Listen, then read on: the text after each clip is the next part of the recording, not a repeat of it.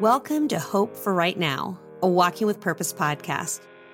Walking with Purpose is a Catholic women's apostolate that creates fresh and relevant Bible studies to lead women to personally know Christ through Scripture. Hi, I'm Lisa Brennickmeyer, and I'm joined by Laura Phelps. We are two friends passionate about unpacking God's Word and applying it to our everyday lives. Each week, we will step out of the discouragement the world provides by grabbing hold of the hope we find in God's Word. Never have we been more convinced of the importance of women being grounded in hope. No matter where you are in the spiritual journey, we pray you'll stick around because God has a word for your heart, and His word changes everything. So open your heart, open your Bible, and invite God in.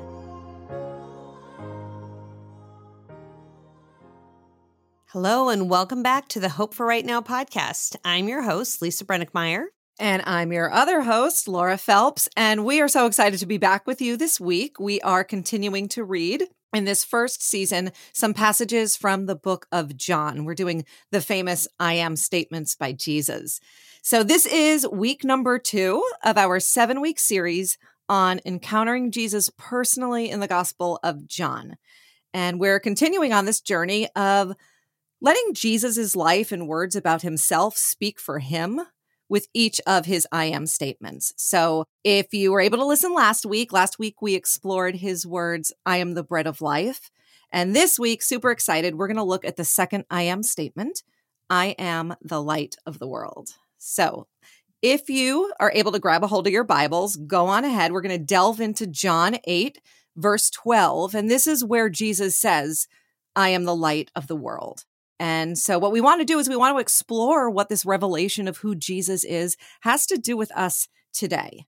And we're going to explore how Jesus, the light of the world, is the only one who can totally dispel our darkness. And I'm just going to go out on a limb. I think maybe there's a listener or two out there who's a little familiar with the darkness. So I'm excited to dive into this. Lisa, can you please give us some background on this passage? Sure. So what strikes me most about Jesus' words, I'm the light of the world, in John 8:12, is where and when he says them. So this is taking place during the Feast of Tabernacles in Jerusalem. And we can see later from John 8:20 that Jesus is speaking in the treasury, which is a place within the temple. And a little bit of background on this feast is helpful. The Feast of Tabernacles was also called the Feast of Booths, and I'm going to explain why in a second. And this was the feast of joy, of flourishing, of happiness. And it was also called the Feast of Ingathering, a feast to celebrate that they all belonged. So God explained in the Old Testament how he wanted it to be celebrated. And we find that explanation in Leviticus chapter 23, verse 42. And what he told his people was, I would like you to dwell in booths, little huts, for 7 days. All that are native in Israel shall dwell in booths, that your generation may know that I made the sons of Israel dwell in booths when I brought them out of the land of Egypt. And the word tabernacle or booth are both words used to describe these little houses that were built for this feast.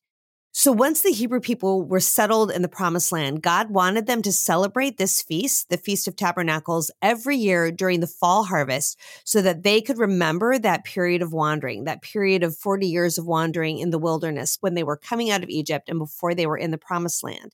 And God had laid out really specifically how he wanted that feast to be celebrated. And it's fascinating because to this day, we can see in Israel the ways in which his wishes are still being carried out. And throughout history, the Jewish people have journeyed to Jerusalem for this feast.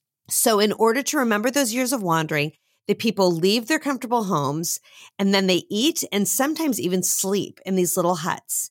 These aren't permanent. The walls are like made out of branches, palm fronds. And so it's giving you some protection, but it doesn't shut out the sun. And one of the rules about these huts as they're built is that they have to have thatched roofs. And the thatching has to be wide enough so that you can see the stars at night. And this was for a reason. This was to remind them of what it had been like to be wanderers and to remind them of God's provision. So there was a special ceremony that all the people looked forward to at the Feast of Tabernacles, and it took place on the evening of the second day of the feast. And it was called the illumination of the temple. This took place in the court of women, and the courtyard was lined with galleries which were put up to hold the people who had come to watch. And in the center of this courtyard were 4 gorgeous candelabras. And as night fell, the candelabras were lit. And I just want you to kind of picture this with me. And this light from the candelabras combined with the light from the oil lamps in many of the booths that are surrounding the temple, those little temporary huts that had been built for this purpose, all of that together set up a blaze of light throughout Jerusalem. And it truly was one of the most beautiful sights imaginable. And then, after the lights were lit all night long, the greatest and the wisest and the holiest men in Israel danced before the Lord and sang psalms of joy and praise while the people all sat and watched. So I want you to picture that with me. Imagine the most pious and religious people that you know dancing their hearts out, playing songs, worshiping God with total abandon. Picture somebody, who do you know that's really holy and really dignified, but this night dancing for all that they're worth. This was a display of pure joy, and their elation was infectious, and it lasted all night long. And this celebration happened every night from that second night of the feast until the final night. So back to the Gospel of John. So in chapter 8, we see that they've come to the end of the festivities. So the people have enjoyed days and days of celebration and beauty. But now in John 8, the lights are coming down. And I can imagine that it felt the same way it does when all the beautiful Christmas lights come down and things start to seem a little bit plain, when we have to put all of that magic back into the boxes. It's at this point that we find Jesus standing in the temple treasury, which was in the court of women. And just as the temporary beautiful lights were being put away, Jesus chose that moment to say, I am the light of the world. He who follows me will not walk in darkness, but will have the light of life. So those lights and the illumination of the temple were beautiful, but they were temporary. And Jesus was speaking to that longing inside of all of us, that longing for beauty and for enlightenment, and said, I am your light. If you will walk with me, you will never walk in darkness. I am permanent light. And if you want your mind and your heart to be enlightened in such a way that lasts, then let me be your light. So that's some background on that passage. But Laura, do you have any thoughts on how we can take all of that and apply it to our own lives? Oh gosh, yeah. I just want to say two words off of the bat, and that's permanent light. When you said that, like this word permanent, I think I even texted it to you recently, Lisa. Like, it's just speaking to my heart lately. And it's definitely, I feel like it's a message that the Lord has been whispering, and not so quietly, in my ear lately. And especially right now. I don't know about you, but I'm in a season right now where it feels like everything is passing away. Everything is changing. Everything is breaking. And like, honestly, that's just my body. But it's like everything is different and changing. And I think it's just what happens as we get older, like these temporary things that we have not only held so tightly, but also relied on to make us feel happy or fulfilled or purposeful. These all just inevitably start to pass away. It's like, think about it, like our children are growing up and then they leave us, and our parents, we're watching them age and they die and we go up a pant size, right? Because thanks for nothing, menopause, like honestly. But I have to say, like, there was literally, this is a true story. There was 1 week back in early September, my treadmill, dryer, garbage disposal, and air conditioning system all broke at once, like within hours of each other. And I remember thinking, like, okay, Lord, like, I totally get it, right? Nothing is certain. Nothing is guaranteed. Nothing is forever. Nothing is permanent. And then I thought, except you. And, Lisa, when you were unpacking this verse, you referenced really what I think is a depression that people experience when they take down their Christmas lights. Like how many people talk about how sad they are on December 26th, like everything comes down and they're all sad. Like when these temporary lights that they love so much are put away, that they feel a sadness. And this might sound like a stretch to some of the listeners, but just hear me out. When I heard you say that, I couldn't help but think about Job. Like, honestly, like if Job heard me complain about my treadmill and my dryer breaking in the same week, I'm pretty sure he'd roll his eyes and probably have a few choice words for me, right? Like, this is a guy who experienced the greatest life changes in the shortest span of time. Like, he lost everything precious. He lost his children, his possessions, his health.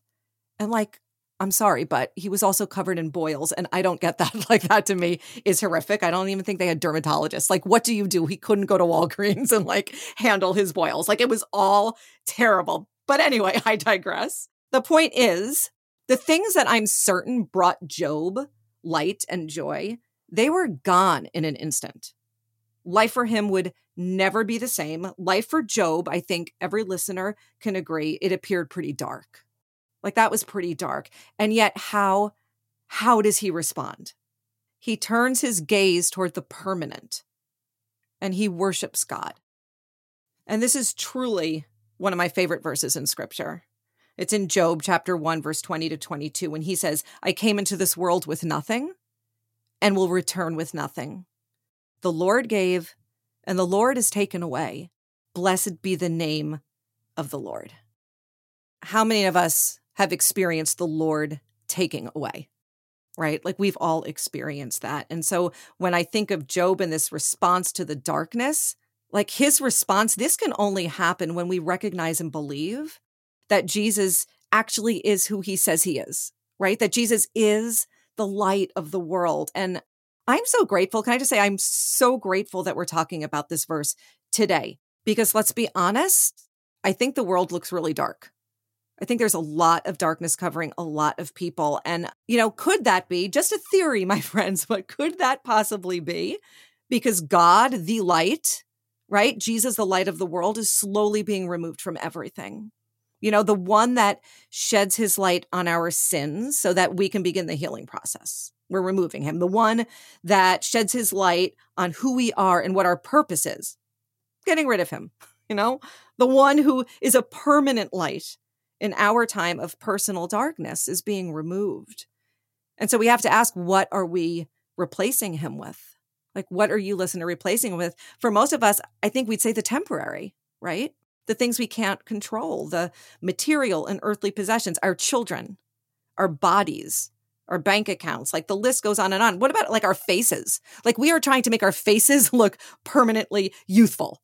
Like, we are actually trying to do that, to stop the clock and look youthful. And, here's the kicker. Can I just say, my friends, it doesn't work. We all look creepy. So like, everybody just like keep the face you were born with. You're beautiful.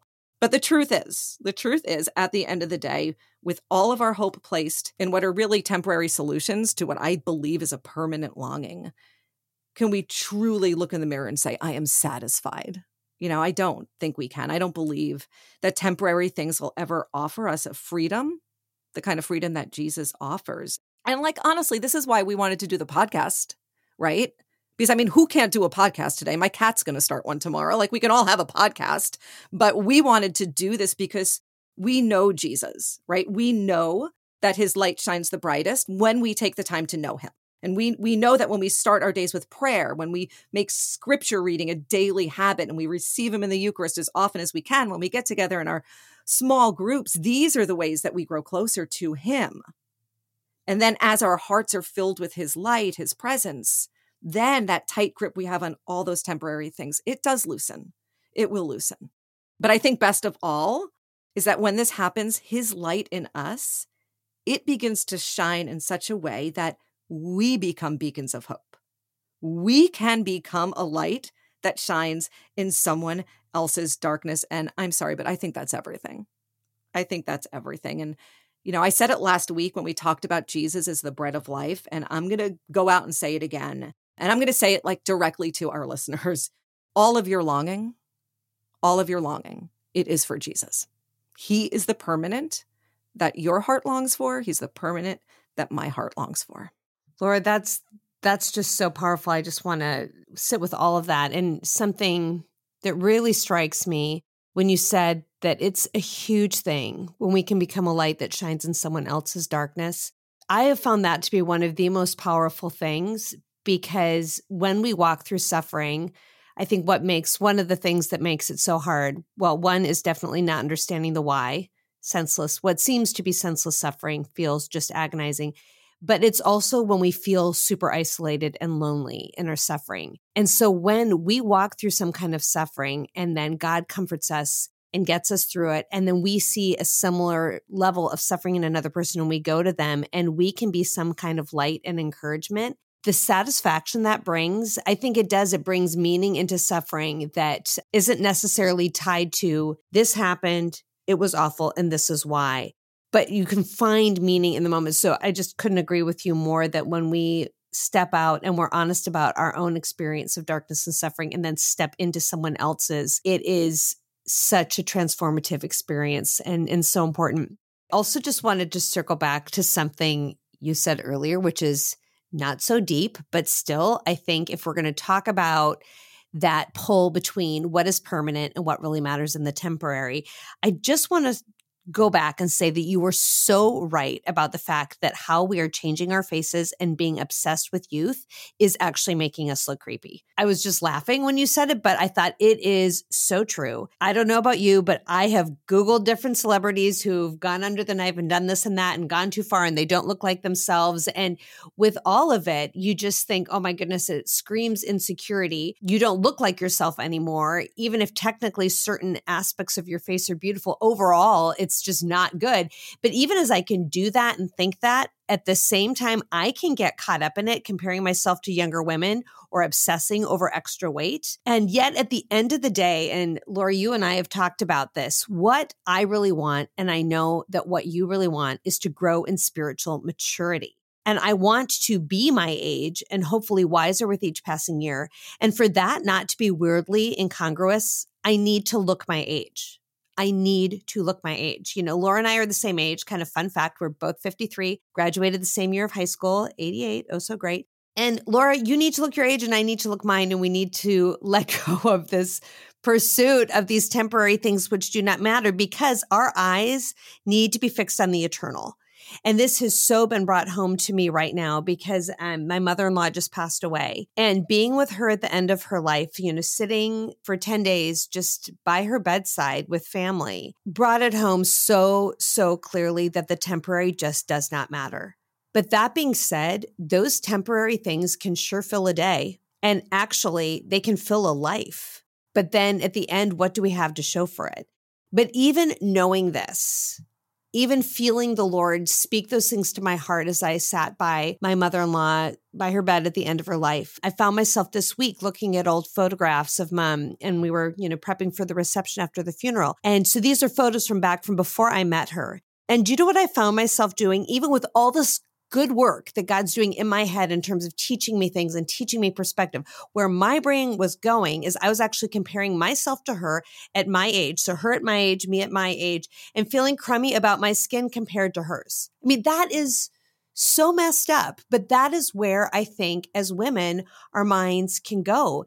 The comparison and the focus on outward beauty can just weasel its way into our thoughts. So what do we do with this? Do we just ride the train down?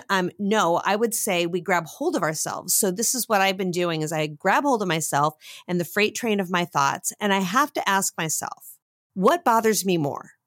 Okay, I'm going to compare two things. Which of these two things, if I'm honest, bothers me more? One, the thought of Jesus shedding light on areas of my life where I am attached to things that just do not matter. So this is a thought of Jesus being disappointed in where I am spending my time obsessing over stuff, right? Where my brain is going. Or am I more bothered by the thought that the lighting in my office, and this is a true thing, makes me look super pale and wrinkled on Zoom? So which of those two things do I spend more time thinking about? Well, I'll be honest, if I'm on Zoom all day, I'm probably thinking about the latter way more than I should. And I've been so checked in my spirit over the way my inclination is to go towards this superficial stuff. I'm reading this book called The Spiritual Combat by Dom Lorenzo Scopoli, and it is impacting the way that I pray. So just a little shout out for this book. It's one that St. Francis de Sales called This Golden Book, and he actually carried a copy of it in his pocket for 18 years.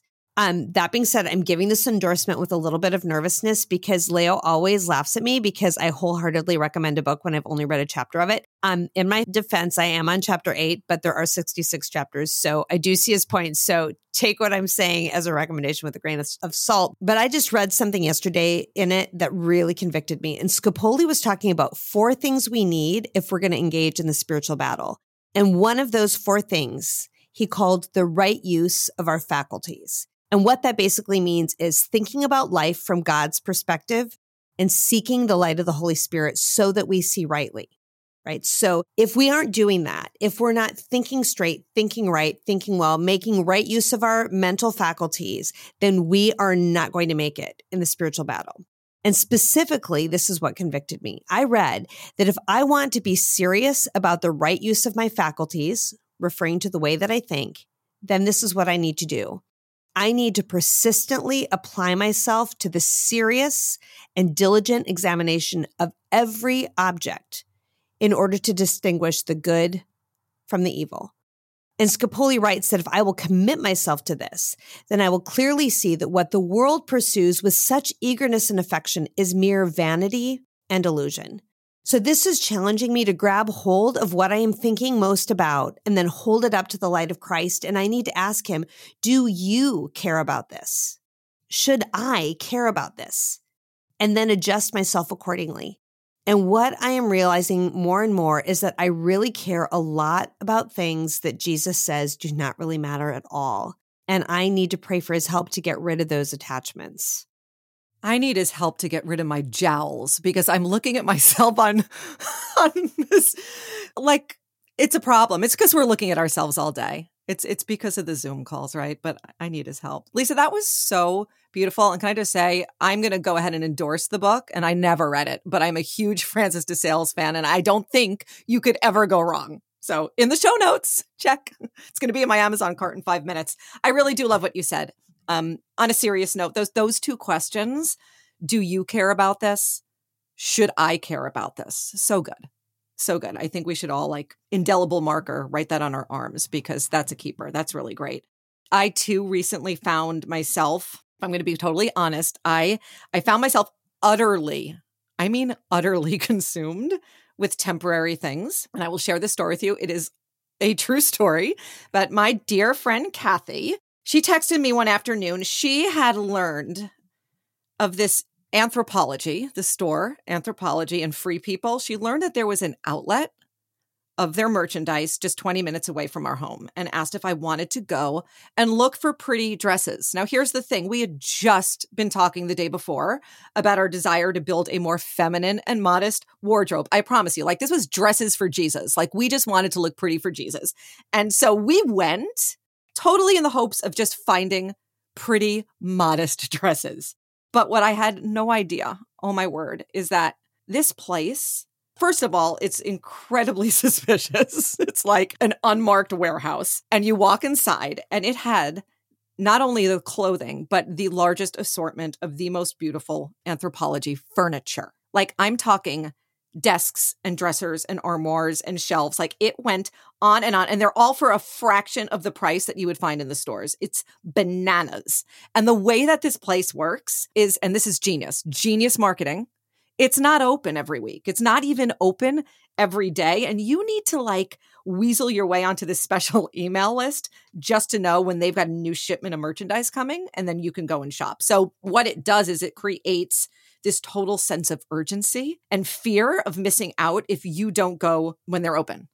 You have no idea. So you've just got to get there. And I have literally gotten texts from Kathy while in the middle of working. And she's like, it's open. It's open. And I will drop everything, absolutely everything, and run. And if you know me, I'm kind of a workaholic. I don't drop work for anything. Maybe your funeral, but that's it. And I drop everything. And honestly, it's because I am so afraid that my dream piece of furniture is there and I'm not, and someone else is going to grab it. If you notice, I'm not even sharing what this place is called because I don't want the listeners going. And I'm not even joking. This is mine. It has literally brought out the worst in me. And not just me, but also my husband. Okay. Love my husband. We are terrible influences on each other. We just drop and go. And there was a week, we go multiple times a week if it's open, multiple times a week. And every time we load the car with furniture and we pull out, I look at my husband and I say, okay, we're done now, right? We're done now. But then this is the problem. Then we get home and I put the new furniture in my bedroom. I put the bedside tables next to the bed and I look and it's well, obviously now we need new lamps, right? To what end? There's no end to it. And it has truly become a problem, so much so that we're concealing it from our son. Okay. My son is 17 years old. The other day he was like, are we running a furniture warehouse? Because we have brought so much new furniture in our house. Like we haven't gotten rid of the old yet. Our house is bananas right now and we're hiding it from our son. It's like total addiction, right? But at least we know. That's what I say. I know I have an addiction because we're acknowledging it, but I'm lying to my son and telling him I'm running errands because I'm too ashamed to admit that I'm going to buy more furniture. And you would think that like when you're lying to your loved ones, that would be a wake-up call, but no, it wasn't. I'll tell you what was though. So one morning, true story, I'm sitting in my new cow print swivel prayer chair in my office. And it was literally out of nowhere that a scripture verse just came to me. And it was Luke chapter 12, verse 34. And I heard this so loud and clear, like not even in my head, but in my heart. And it was, for where your treasure is, there will also your heart be. And I immediately thought back to just the morning before, the day before, where I had gone to an 8 a.m. mass. And I want to say there were about maybe 30 people there that morning to worship God, to worship our permanent God, right? And right after mass, I drove directly to this warehouse of furniture where there was a line of over 100 people wrapped around the building. And what were they doing? They were in line waiting to worship the temporary. And I am by no means judging anyone on that line because my friends, I was one of them. And I know, it is so easy. It is so easy, all too easy to worship the wrong things, right? And especially, like, let's be honest, especially when life is hard, right? When we are lonely or grieving or when we are in pain, this is super easy. And I will share with you that it is no coincidence that my furniture binge just so happened to coincide with the season of deep grieving. And I hadn't even really been aware of it, but I was in pain. I was grieving a loved one that I have not seen in a very long time. And I didn't want to follow the light of the world. I didn't want it. I wanted the cheap substitute. I wanted something that gave me that rush of excitement or that dopamine hit, just like something that would make me feel good momentarily, but ultimately wasn't going to last. And I've really been thinking a lot about that. You know, I wish I could say that I would run to Jesus the way I ran to my new couch, you know, like with that same excitement. I wish I felt just as excited when I went to mass or when I prayed. But the truth is, I don't always feel that excitement, right? I don't always feel that way. And all I could say is praise God, right? Like, praise God. Thank you for Jesus, the light of the world. Because when he shined his light into my heart that morning, when I heard that scripture verse, I didn't like what it revealed. It's kind of like, you know, when the sun shines through your window and onto your coffee table and you're like, oh my word, that is like a filthy table. There's so much dust. Like the light, it doesn't hide anything. It reveals everything. And I did not like what was in my heart, but I was grateful for the reminder. Like I immediately thanked God for that reminder. And it actually reminded me of this really beautiful line in an old prayer that says, all day long, in every varying circumstance, may my watchword be, how does this look in the light of eternity? And I think that would do us well to ask those questions in those moments, right? How does this look in the light of eternity? So we've got some parting questions for you all, my friends.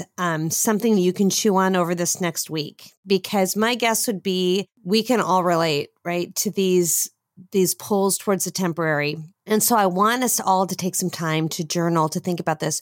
What temporary things are you thinking are going to give you permanent light? And could it be that if you would stop looking to those things in your longing for beauty and enlightenment and would instead turn to the light of the world, you might be satisfied in a deeper way? So let's close in prayer. In the name of the Father, and the Son, and the Holy Spirit. Amen. Jesus, you are the light of the world, and you shine no matter the season, no matter the day, no matter the hardship, and you shine light into our souls so we can see ourselves as you see us. And you shine light on our path, and you're always shining up forward, trying to get us to lift our eyes to the eternal, to what goes beyond. And I just pray we would be women who live wisely, who don't fill our days with the temporary, but that we would lift up objects in our lives, but also just the things that we are giving our focus and our time to. And we would look at them and say, is this something, Lord, that you really care about? And if it isn't, then maybe I shouldn't so much either. Give us hearts, Lord God, that love what you love, that long for you. In the name of the Father, and the Son, and the Holy Spirit. Amen. Thanks for listening to Hope for Right Now, a Walking with Purpose podcast. We would love for you to subscribe, share today's episode with a friend, and leave a rate and review. And don't forget, subscribe to our weekly newsletter. This is where you'll get sneak peeks into new content, special events, and exclusive discounts sent directly to your inbox. Finally, we know how important it is to keep the conversation going, so we've created a private Facebook group exclusive to listeners like you. You can find the newsletter and Facebook details all in our show notes. It's our privilege to unpack God's Word with you, and we can't wait to do it again next week.